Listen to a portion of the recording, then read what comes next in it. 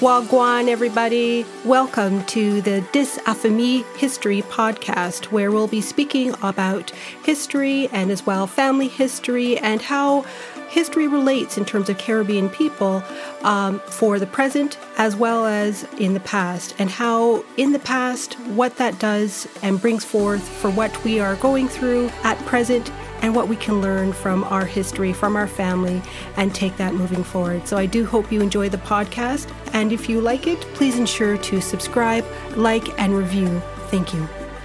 In this episode, we welcome back Dr. Justine Collins, who is a legal historian, to discuss her paper on the impact of the British Parliamentary legislation on enslaved women. So let's have a listen.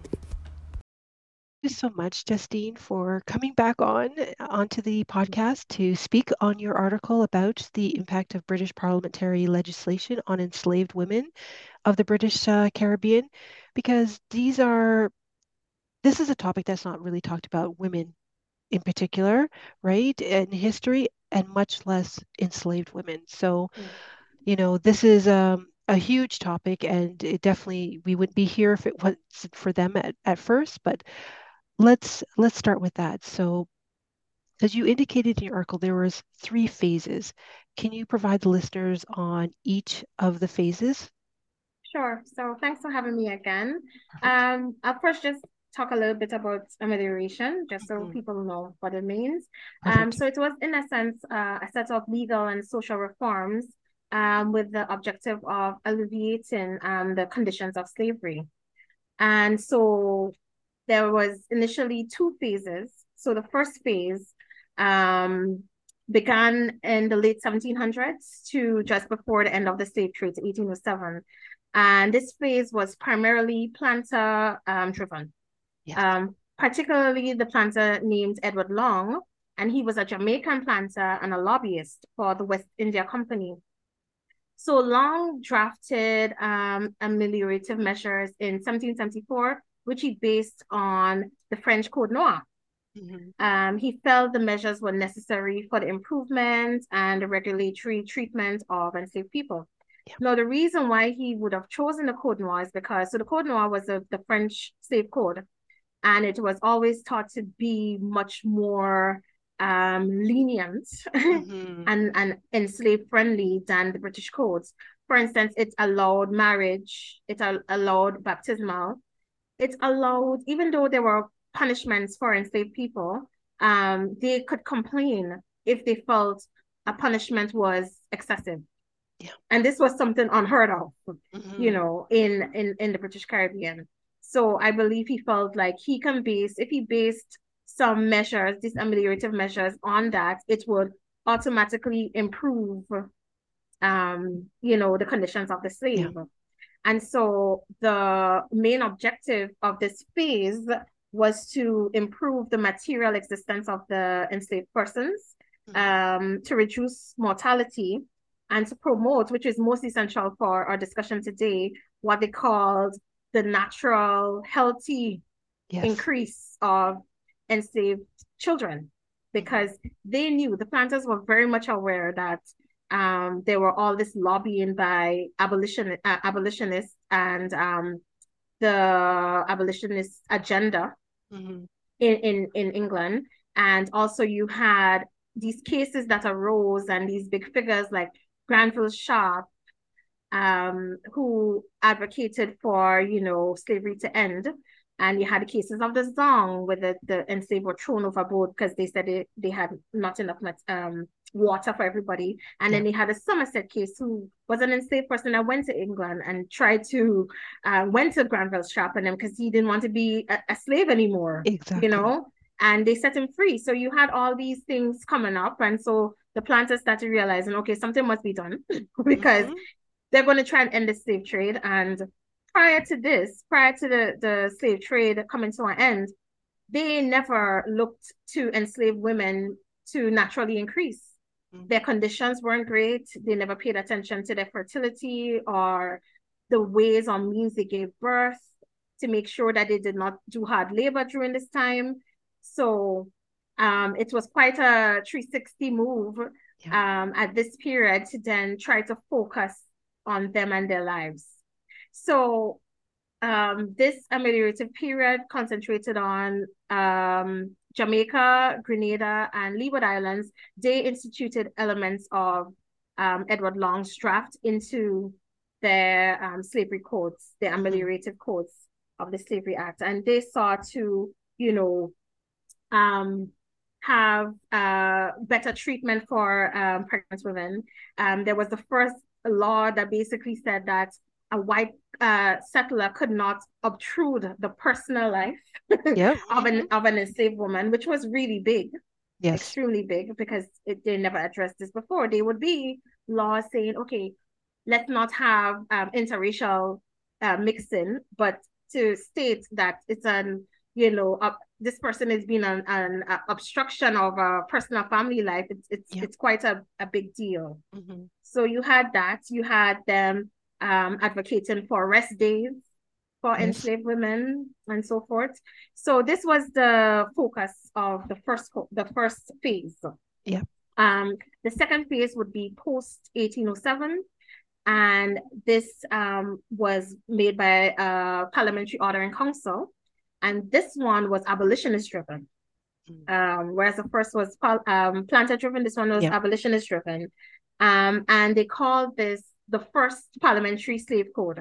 And this was because it was the first act of parliament which directly affected the enslaved population. And with this, again, they wanted to protect families from being separated. They wanted to protect enslaved women from being whipped while they were pregnant. And they wanted to ensure they had conditions where they would naturally increase. Yes. Yeah.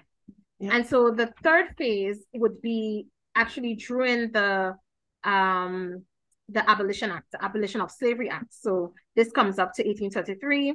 This is when apprenticeship is going on. Yep. And so what we see here is a pullback from, from what's happened before. So because now they're at a stage where they know, okay, the regime is going to end. Now we're not going to make sure they naturally increase, because it's what we want now is for them to work. We don't want them to leave the plantation. We want to ensure we can extract as much as we can within these years we're given for apprenticeship. And this was supposed to be the period of transitory labor, moving from bond labor to wage labor. That's right. So this was the third phase. Yeah, and then we'll talk a little bit more about the third phase later on, but thank you for that, because it does give the foundation as to how everything progressed onwards. So now we're going to get into the key provisions of this British parliamentary legislation that specifically address the condition of the enslaved women in the British Caribbean. Yeah, sure. So in phase one, the legislation, which primarily addressed women, since their offspring inherited their status, it mostly concerned pregnant women.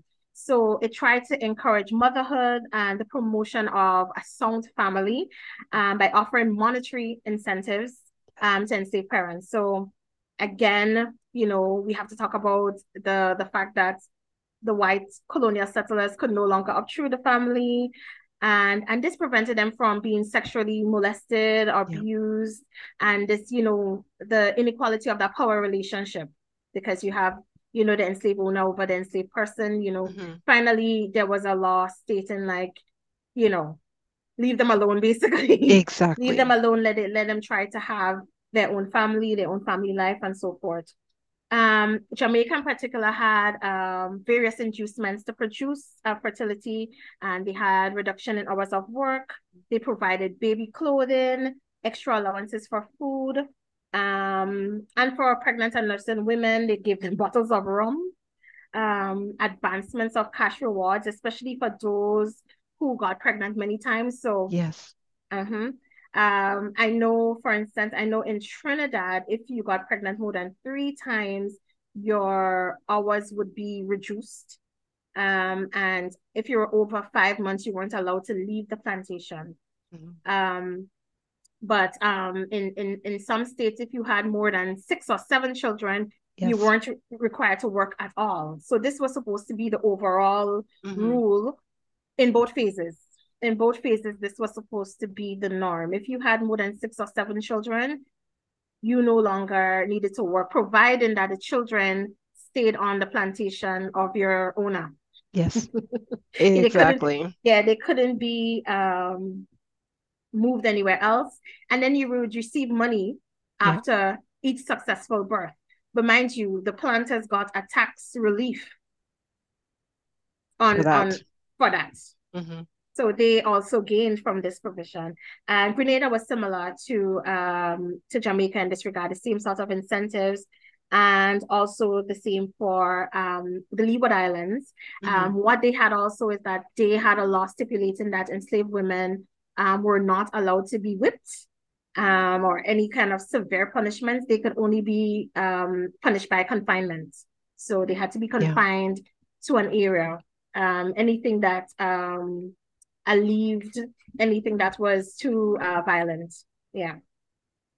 Yeah, it's just interesting all these different stipulations that are indicated as Yes. to how that, especially a woman that was enslaved, as to how they would probably have better treatment, although Mm-hmm. sometimes that didn't necessarily come about, so to Yes. speak, right? Mm-hmm. So, and then, we'll go, I guess, further into, I guess, the British legislation, the impact, the treatment of the enslaved women in terms of their labor and living Yes. conditions and well-being. Yes. So in terms of labor, as mentioned, it lessened their work hours, especially if they Hmm. had more than 3 kids. They were not allowed to work longer hours, the full length of hours of the day, or to do hard labor when pregnant. And again, if they had more than 6 children, they were not allowed to work at all and they would receive money. Now, this is providing that these colonies follow this rule. Yeah. So this is all well and good written and to be implemented through the British Islands. Whether or not this was adhered to is another story. But this is what it said in terms of labor. Labor was supposed to be easier for them. You know, they're not supposed to be on their feet as often, and the conditions were supposed to be better. In terms of their living conditions, well, those that didn't have housing already had houses built for them Yeah. where they became pregnant. So this was a huge thing because before you got what you were given Hmm. and you had to a lot of times you had to share, but no, Yeah, as an incentive to get them to procreate more, they were exactly. given their own housing and so forth. They were allowed to marry and to have a sustained family life. Yeah. And also in the second phase there was a preclusion of enslaved owners from selling um, family members, which would cause them to be separated. So whether it was a husband, a wife, and Exactly. kids, if they had to sell one, they had to sell all, or they had Hmm. to keep them. Yeah. Again, whether this was followed verbatim, one does not know. But this Yeah. is what was written. Hmm. Um, And in terms of the overall well-being, well, I would believe if they no longer were given harsh punishments, this should have had a better effect on their psyche, on their overall health, you Yeah. know. And also, if they had a chance to have a family and to have their own homes and to also be given gifts, receive Hmm. monetary rewards, they probably could have afforded a bit more um um of their needs than what was just given to them by virtue of being an enslaved person. So again, all these things were written. Yes. Whether or not they were adhered to is the question. Yeah. Yeah, definitely. And we'll go a little bit more into the mental health state because there was a lot of other things that were going on that women tried to do to Yes. kind of forge their own path as well Yeah. within the confines of slavery. So right now we'll just Yeah. go into I guess, what did the legislation provide in terms of any protections or remedies against the physical and sexual abuse? I know that you mentioned some of this before, but to just go a little bit more into that, what they suffered as the enslaved in the Yeah. British Caribbean. Yes, I think what I need to mention first and foremost is Mm. that even if they said that they no longer wanted women to be whipped, um, this was not removed Yeah. as being illegal.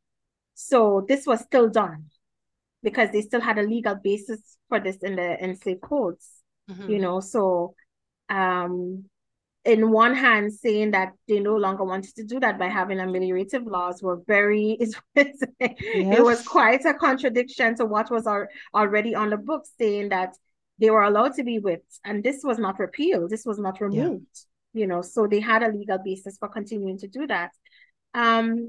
So again, it'll be repeating what we spoke about earlier in the phase one. They had protection against the men could not, the white men could not intrude in their family life. They faced fines, but again, they faced fines and not any other form of punishment, not jail time or anything, not to be whipped themselves in that case.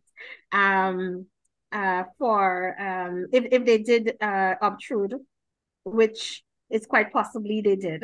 Yeah. They just had to pay money in order to get out of that. I know in Grenada they had this office called the Guardian of the Slaves, which was similar to the another office that they had in Trinidad and in British Guiana, which was called the Protector of the Slaves. And within that system, the enslaved persons could go complain if they had excessive punishments or if they were treated unfairly or, if they were sexually abused, physically abused, any shape, way, shape, or form, they were allowed to bring this to those protectors. Again, whether this brought about justice, we will discuss that. We will discuss that further. But the point is, these mechanisms were there that were not there before. One of the biggest things again was the non-whipping, as I mentioned before. Yes. And there's an example of a Jamaican case where you had this lady, Betsy Chambers, who was beaten while she was pregnant and she miscarried. And so she brought a complaint and the complaint was thrown out because they said the owner had no idea she was pregnant when he whipped her. Because again, they did not prioritize enslaved testimony. Yes, So slave exactly. courts didn't allow slave testimony, even though she had witnesses that said, we knew she was pregnant, everyone knew she was pregnant. This was not allowed as evidence. So he got away with it. Contrary. It's a contradiction, right? Exactly. What Contradiction again. yeah. Yeah. So the mechanisms were there, but whether they were effective or enforced is the question. Yes. Yeah. And we see with Betsy, she did not get justice. No. Yeah. Definitely. And then I know that this kind of, I guess, goes to partially to Betsy, but again, if there's any examples of where there were notable instances where the enslaved women used the British legislation to seek legal redress or Yes. assert their rights in the British Caribbean during this period. Yes. So I have two instances from British Guiana. There's a historian, sorry, called Randy S. Brown, and he did quite an intricate delve into British Guiana, Berbice in particular, during their ameliorative period. And there were two cases that stuck out to me. There was one called a Creole lady. They describe her as a Creole domestic called Princess. And she complained in June 1822 that she was horsewhipped for absolutely no reason. The owner apparently just explained to the judge, which was called the fiscal, that she was insolent.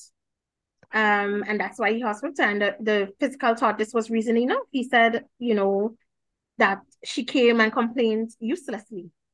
And if she did it again, then she would then face a punishment for this because she basically wasted her time, But what was interesting in reading Brown's work is that did not deter enslaved women from still complaining. Because there were other enslaved women like Princess who got no justice, but they complained the second time. I think he noted that there was one woman, an enslaved woman, who said she was complaining because it was her right. Exactly. She knew that was her right. And she did not care whether she got any justice or not. She was going to use the mechanism that she never had before. Exactly. So this was also their form of, resistance. And it was a form of agency for them. And then there was another case with a woman called Rouja. And with her, again, like Betsy, she was flogged when she was pregnant. Now, apparently that the entire plantation laborers were flogged for not finishing a task on time. But Wow. the driver who was the person sort of like, it was a black overseer. He said to the planter at the time, this woman is heavily pregnant. I think she was 5 months. She's visibly pregnant, he said. And he said, I don't care. Beat her till blood comes out. Oh my. And so that's what happened. And the next day, she complained that she was having lower stomach and groin pains.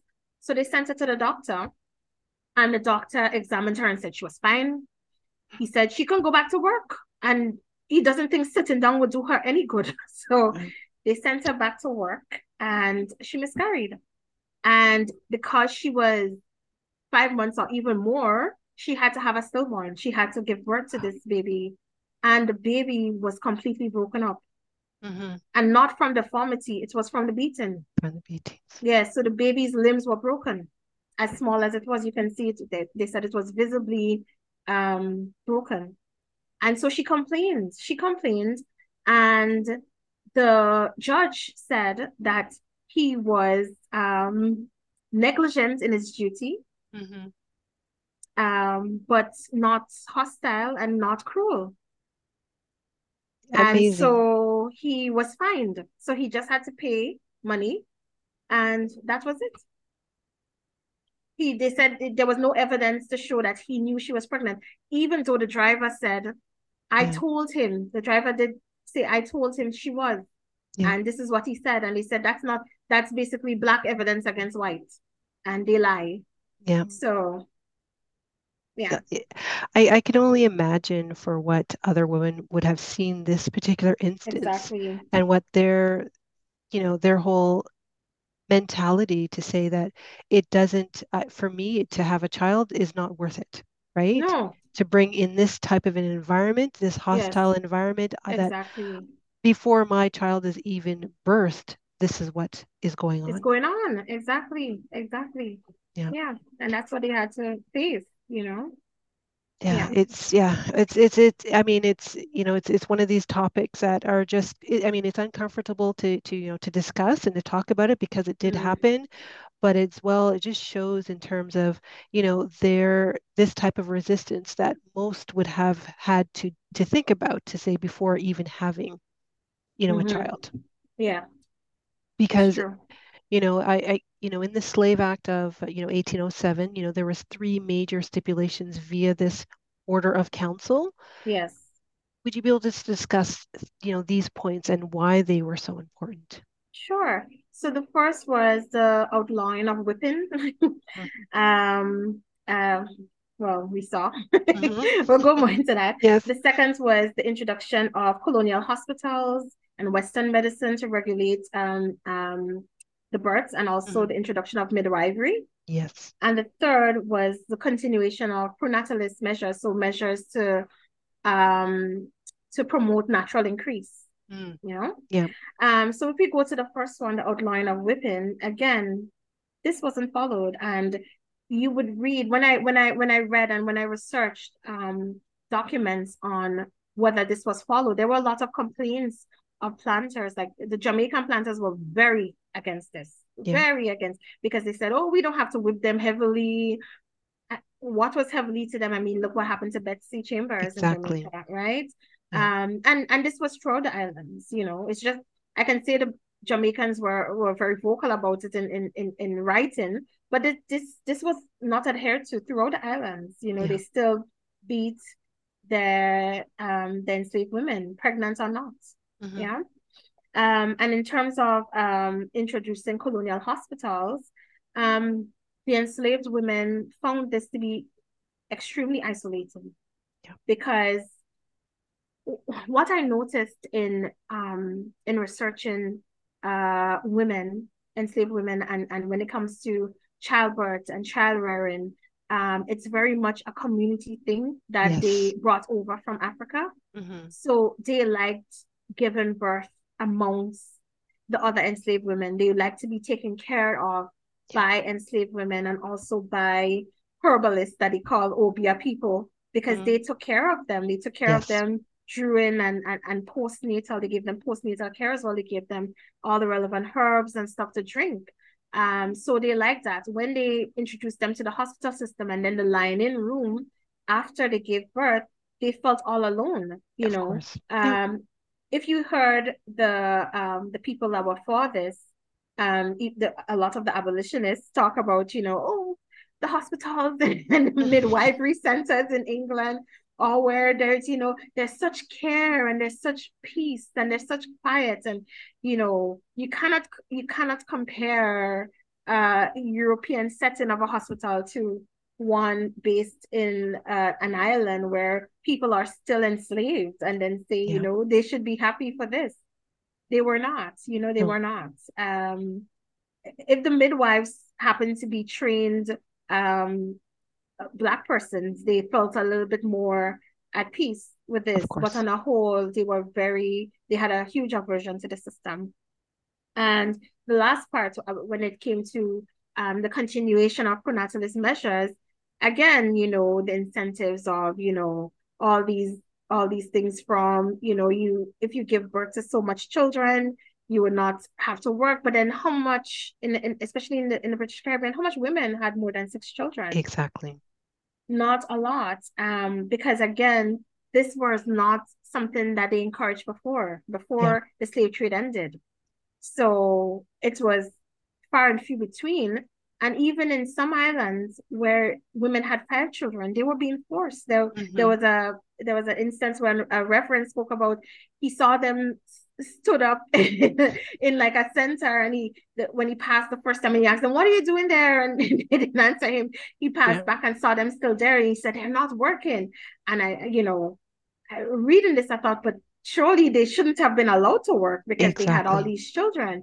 But this goes to show that there was still an expectation for them Yes. to work, despite the fact of having more than 3 children, where they were where the law says since that occasion they should be doing less work or none at all. So, and No, then because this, if we go up to the apprenticeship period, they started taking back the monetary incentives then, no. because they said, okay, if slavery is ending, we no longer need to give them money to Ex- have children, because we'll yeah. probably have to end up paying them Exactly. eventually. Yes, it became more of a money exchange more than It anything was, it else. Yeah. was, it was, it was, it was. So yeah, so they had those three, very explicit measures, but again, how effective were there is you can see from records and archives. Exactly. Because Yeah, I know, also. especially the second point that you make in regards to these hospitals that were Mm-hmm. created, I mean, very different from what they know from their own homelands to be able to see Exactly. where it was more of a community, it was more Mm-hmm. people coming together, it Yes. was more friendlier as Mm-hmm. opposed to being really stark and cold Mm-hmm.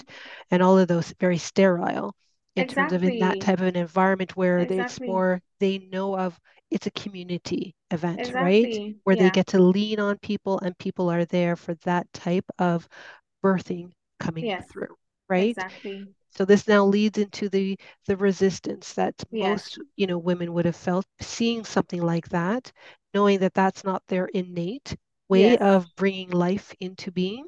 Yes. You know, what can you, I guess, speak to, I guess, for attempting to have their, control of their lives in their Yes. directions? Yes. Because your article does illustrate some of these instances of them Yes. refusing, to have offspring and what Yes. they would do. Can you just, Mm-hmm. like, I know you mentioned a bit of it in regards with the obia Yes. but can you go a little bit more into that for us? Sure, of course. So enslaved women found whatever way they could to control their path when it came to, childbearing and child rearing. So a lot of pregnant women who were forced to work, regardless of the law saying that, they should be, have less, labor and so forth, what they did, they went on sort of like go slows. So they would work really slowly. They were complaining, not feeling too well, so I can't do it so fast. So they tried to use any mechanism that was at hand. And those who had more than 5 children who were supposed to be exempted from work, as I said before, there were occasions where they were still required to work and they just refused. They either refused straight up or they'll be really slow about it, or they'll work intermittently. That was their way. And some consciously limited the number of children they had. And they did this again through whatever means were at their disposal.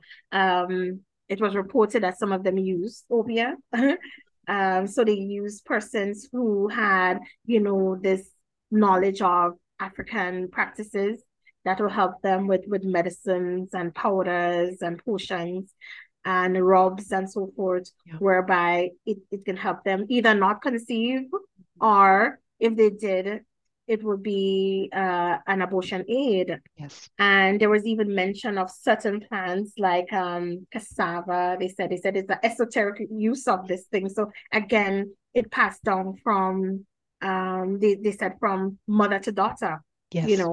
And so it's what's either through that means or through the means of a herbalist. They would tell you how to use cassava, how to use green pineapple, Barbados pride, passion flower, and wild tansy. And this enabled them not to have children. Yeah. And what I found interesting as a means of resistance and tying back to the African tradition was the weaning process. I found this very interesting that they used this as a means not to return to the plantation as quickly. So again, in Africa, and depending on the tribe, the weaning process ran anywhere from a year to 2 years. And during this period, it ran coincided with also abstaining from sexual intercourse. So this did two things for them. It first enabled them not to go back to work immediately, at least for 2 years. And two, not to have sexual intercourse, and in that regard, not to get pregnant quickly again. So it controlled their ability to have children. Now, the planters hated this, absolutely hated this. They would. Because many of them had a lot of stereotypical and racist ideologies about African women. They thought that Africans were the closest to the animal species. And so just like dogs, they give birth and they'll be up the next day and they can go back to labor. And the African women, the enslaved women, I should say, they pushed against this. No, this is our process. We have to wean. And so they use this pronatalist measure to their advantage by sticking it out. I know in some instances, some of the planters constructed weaning houses so that they can do this quickly for a couple of months, but they did not like that. They did not attend. Of course. This did not fare very well. So I found this to be extremely interesting, that this was a measure that they used, and successfully so. Yeah. Definitely. I mean, to be under such harsh, oppressive conditions, and this was the way that they could be able to have some power back and use the law as best as they could to their advantage, right? Yeah. It just very much so a very interesting period, but at the same time, just shows the resilience and what they had, what they used, all what they had in order for their own survival and for, again, why we're even here, for the survival of the group entirely. Yes, exactly. Perfect. Yeah. No, do you have another point or? No, I was just going to say, just tying back to the whole amelioration and trying to make it better for them, Yes. In outlawing something like whipping, they instituted what was an English punishment in the workhouses called a treadmill, whereby it was a revolving ring that they would bound their hands to, and they had to keep walking as it turned. But they also call this the shin scraper, because many times if you stumble, it will remove the skin off your shin. Yes. And many women tumbled on this while pregnant and miscarried. So in trying to have these pronatalist measures, they brought in measures that were equally, if not as destructive and, punishary as whipping. And even the other forms of punishment they brought in during this era as confinement, they confined them in what they call a dark hole. They would Yeah. put them there up to 3 days. Like, what that did to their mental, to their Yes. psyche, alone in a hole for days, or they call it, they put them in the stocks. Again, in certain very abandoned buildings or buildings with lots of raw materials, again, Mhm. tied or bound, Yeah. or they bound them where they wanted to embarrass them. They would put metal plates on their necks and their feet and have them stretched out for days, like stood in like a market square or something like that. Yep. Again, when they had some of these things removed, a lot of their skin came off with it, I it can, was yep. absolutely horrible. So I don't know how much better this was than flogging them, because Mhm. it was demeaning, because a Yes, lot of them were done in public, and on top of that, it was painful, you of know? course. Yeah. Of So course. Yeah, and that's definitely would have caused in terms of this type of resistance, because to yes. see that and to know the extent that a planter would go in terms of punishment to them is just unimaginable. Exactly. Is unimaginable. And Yeah. now, just finally, just to kind of, wrap it up, when people are, I guess, researching in this type of an area, and I guess the time, not the time frame, but I guess the headspace that they need to be in when they're, because again, you're seeing things that are very disturbing, you're reading things that Mm-hmm. are very disturbing, that are very, Yeah. you're passionate about, you're reading across, and you're just, you know, as for myself, I get very emotional when I see some of Yes. these things. And you're reading these in public places sometimes, and you're just, reacting. Yes. What kind of advice, you would give to anybody? Well, I believe if you want to study colonial slavery or any elements of this time span in history, you have to have an open mind that you will meet a lot of things that are traumatic, a lot of things that are painful. The word slavery itself, you know, brings up a lot of angst in a lot of people, a lot of anxiety, a lot of feelings.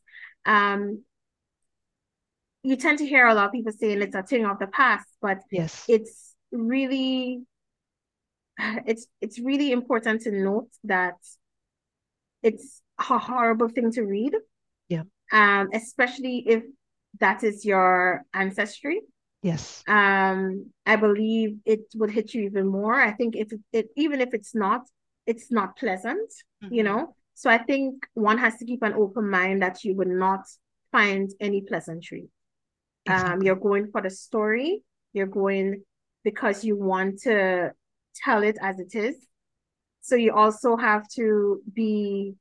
um you have to be objective in how you tell it, but at the same time, you Exactly. have to be true to the source. Hmm. You can't water it down, neither can you dramatize it. You have to state it as it is, because how it is bad enough, you know. Exactly. So just Exactly. just tell it as it is. But I would say keep an open mind that you won't find great things. You would Hmm. find things that you didn't know, Exactly. you'll find discoveries, but it won't be great. Exactly. It won't be things to run home No. about. Yeah. So I would say once you have that in mind, then go forth. Yes, absolutely. No, I Yes. agree. I agree. And those are really great words of encouragement for anybody that is researching this time frame period, because it definitely is, you're trying to give yourself a pep talk for what you will be uncovering and what you will Yes. be seeing once you get past certain barriers, so to speak, and delving further in. But again, Justine, I really want to thank you so much. And I really do appreciate your time to talk about this, because I know you have lots more. And as well, I'll link this particular article as well as other articles that others can read, and to Yes. know, to get a much better understanding of this Sure. particular time period as Sure. well. Okay. Sure. So thank you so much. You're Thank welcome. you for having me. Not a problem. Take care. Take care. Hoped you enjoyed this episode, and if you did, please make sure to like, follow, subscribe, and write a review for the episode wherever you listen to your podcasts. Thank you.